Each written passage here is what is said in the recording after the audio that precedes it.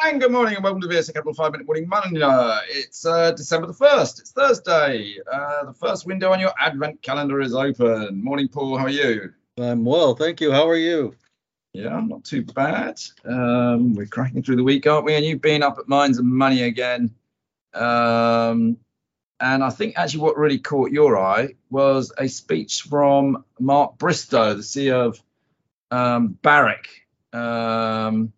What was he? What got him? Why were you so excited by what he was saying? Obviously, a very important man, but tell us more about what he was saying. Well, he did make the statement, particularly addressing the fact that of the exploration expenditures that had been made over recent decades just weren't finding nice big new deposits for the most part, and he was urging the audience to actually take more risk as far as jurisdictions were concerned and get out into the developing and emerging market countries in order to make discoveries. And I was just saying, yes, we would agree with that because VSA has helped a lot of companies out in these market countries for quite some time now.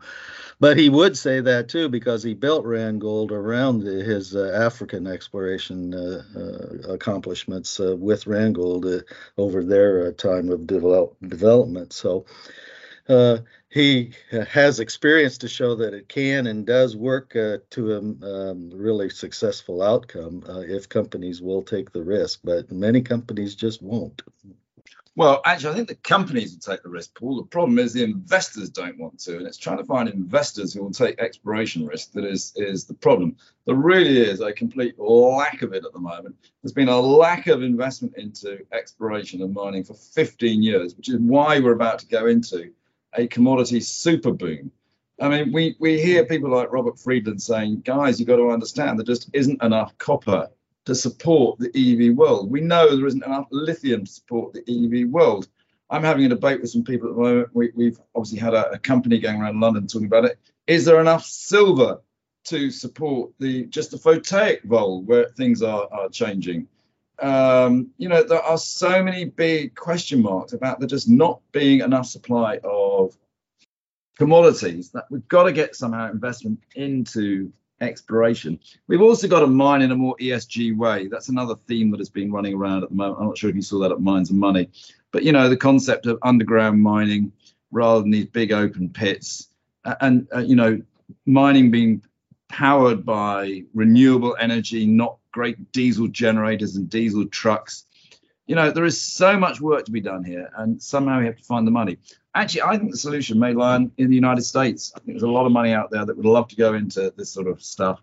But it obviously doesn't have many mining companies on its own market, which is very unusual. So they have to invest on the TSX, ASX, or London. So I'm thinking about going to the United States at the start of January to go and see if I can find some money. There you go. What else did you see up at Mines and Money? Name me a couple of companies that really caught your eye. Well, one of them, I had a press release out today too, and I'm going to go visit with them in more detail tomorrow. Tesoro Gold, the ASX listed gold explorer in Chile, they have confirmed with drilling a new discovery on their El Zorro property in Chile. It's about 5 kilometers north of the existing Ternera deposit that has a compliant resource on it. It's called Calderillas, and it's just a couple of scout holes that have confirmed that they have gold there. But of importance to me from an exploration standpoint or investor standpoint is it is 5 kilometers north of the existing resource. It's the same style of mineralization, but it is in sedimentary rocks and not in tonalite or intrusion rocks like the Ternera deposit is. So it's a new potential host for mineralization of gold, and this is oxide gold. It would be leachable, or it should be easily leachable. And the other piece of news that came out in the same press release is more extension to the Ternera deposit itself to the south, so that they've got gold intercepts now at least 260 meters outside the south end of the Ternera deposit resource model. So definitely continuing to grow that story there at Tesoro. I assume you're visiting them in London, not in Chile. Yes, that's right. But if anybody, by the way, I've never been to South America or Mexico, if you count that as South America. Everybody wants to invite me out to see their project. I'd be delighted to go. Then I'll sing its praises clearly forever. I'm dying to get the invite. I never seem to get one. You and Ollie get all the good trips. Okay, anything else? Another one you spotted that you really like, or? Well, yes, I had a nice little visit again with the people at Skeena Resources, TSX listed explorer in the BC Golden Triangle area, Eskay Creek deposit. They've more recent drilling has managed to increase a new zone of mineralization they've discovered off to the east and parallel to the existing mine deposit for feasibility studies is concerned. So there may be yet a duplication of the existing several million ounces of resource. So that's really exciting there. Also had a nice little visit for the first time in detail anyway with London quoted firm First Class Metals. And First Class, their latest news is they have adjoining ground to Palladium One's Tyco property in Canada for nickel and PGMs, and it looks like the Tyco property mineralization might be extending onto their ground. So they're kind of keen to get some drilling money into getting some testing up into that area. And they do have a 20% carried interest in a joint venture in that portion of the property. So real keen to see what the results will come back there. Well, there you go. For anybody who's got some risk appetite, there are some of Paul's top tips from Mines and Money. Maybe we'll just finish up. There's a little bit of news coming out of Horizonte Minerals, quite a popular one here in London on the AIM market. Why don't you just mention that one, Paul?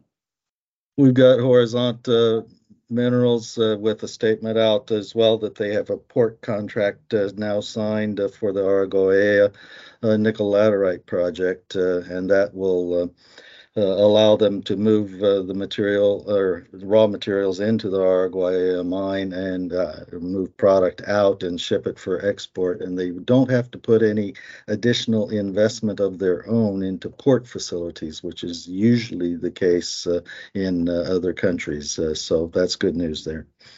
Okay, and finally, I have had some feedback, actually. A lot of people at our Aquis Showcase and Britain's Got Aquis event listen to this podcast, and they were commenting on it. One of the feedback they said, Paul, was they'd love us to talk a little bit more about, general commodities and how we see them. So I think in the our advent calendar, so to speak, it won't be quite every day, but it's going to be opening the window to certain commodities and just having a quick chat about them. So tomorrow, Paul, we're going to have a little chat about silver and where we think it's going. So just go and do some prep work on that, can you? I'm going to chuck you a few nasty questions probably. And anybody listening tomorrow is going to be a silver podcast. Okay, very good. We'll do it. Thanks. Mm-hmm.